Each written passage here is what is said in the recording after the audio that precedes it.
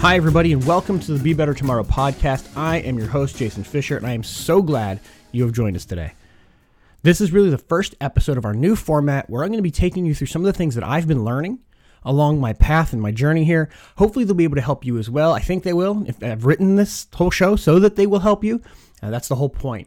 So if there's things you'd like to hear covered, things you'd want to know more about, go ahead and hit me up at BeBetterTomorrow.com so we can answer those questions for you, so I can look up what people are interested in, maybe do some research and write a whole show just for you. And in the meantime, wherever you're listening to this podcast, make sure you subscribe so you can hear everything that we have coming out. And it makes me feel very happy when I look at statistics and see that people are listening. So thanks a lot. Today, we're going to be covering the curse of knowledge. If you've never heard of it before, it's a really interesting concept and applies in a lot of different ways. So pay attention. The curse of knowledge is a cognitive bias that occurs when communicating with other individuals. You assume that they know everything that you know, or you assume that your knowledge is common knowledge in your area of expertise. So if you're a teacher, a professor, or a lecturer, a public speaker, really anything, parent, you are communicating with someone who doesn't know as much as you do, but assuming that they have that knowledge. So it's called the curse of knowledge, because that curse actually hinders you from being able to effectively communicate with people. Here's an example. I actually learned this term from a guy named Brian Brushwood, who runs a YouTube channel called Scam School. He's one of my favorite magicians of all time. Check him out. He was telling the story of a magic trick that he had learned when he was a kid. And so since he learned it when he was a kid, he assumed that everybody would have learned it as a kid, or that it was a childish magic trick, despite the fact that it's a really solid trick.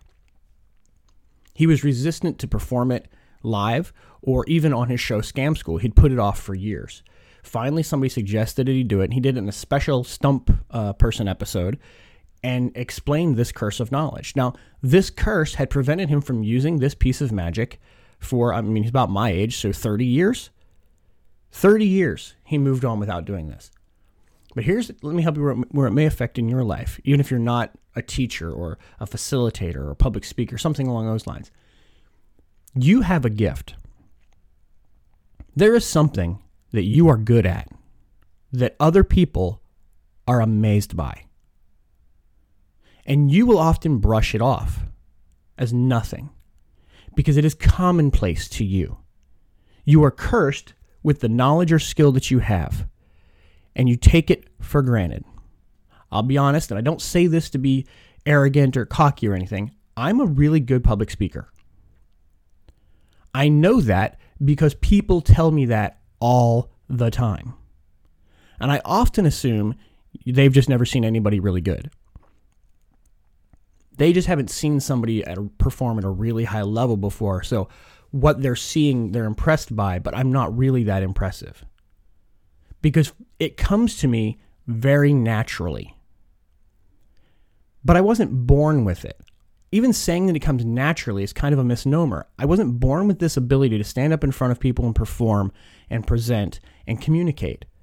I have honed that ability over 40 years. Well, I probably didn't start talking until I was 1, so 39 years. I have 20 to 30 years of stage experience performing as an actor in various amateur roles, nothing professional, but I have 30 to 40 years of performing for friends. See, when I get around a group of people, I was often in a group of other performers, and the way we communicated and engaged with one another was to tell stories. And we would tell the same stories, not all the time, but you'd often come back to a story and you honed the way you performed it, much like a stand-up comedian gets up, does their time, and hones their performance and their joke.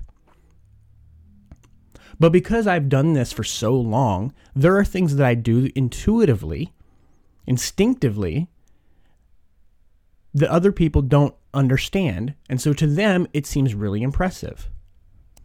Here's an example. In my stage experience, I learned about cheating to the audience. Now, I don't even know if that's the real formal term. If you have a degree in drama, Cameron, you can let me know. When you're having a conversation on stage one-on-one, let me say this. When you're having a conversation with a person one-on-one, you look at that person's face. You look in their eyes. Your eyes don't wander around. But if you're in the audience watching two people have a conversation face-to-face and looking at each other, it's really weird and awkward. So as a performer, you start the conversation facing your actor. And then in the middle of the conversation, like I'm doing now, I would pan and look and really talk to the audience. And then before I'm done to finish my sentence, I swing back around and I face my partner. Now that looks really weird when you stop to think about it, but in the audience, that makes you feel like you're a part of the conversation. That's something I learned to do because one of my first directors instructed me on how to cheat to the audience like that. And it just became part of how I performed. And then, so I did it first directedly, then I did it intuitively, and now I do it instinctually. Because it is sunk down into the core of my being.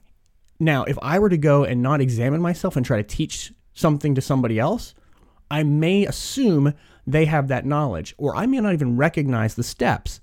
And so then I'm like, why does that look weird? What's going on? And I'd have to think about it and move forward. I examine myself so much all the time anyway. I'm always thinking about why things worked and why things didn't work. It drives my wife crazy. That's why I've become a decent public speaking coach. Actually, a really good one, but I didn't want to brag.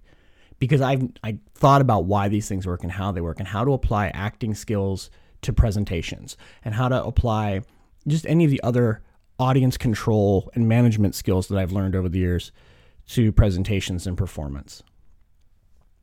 But the point of all of this is there's something in your wheelhouse,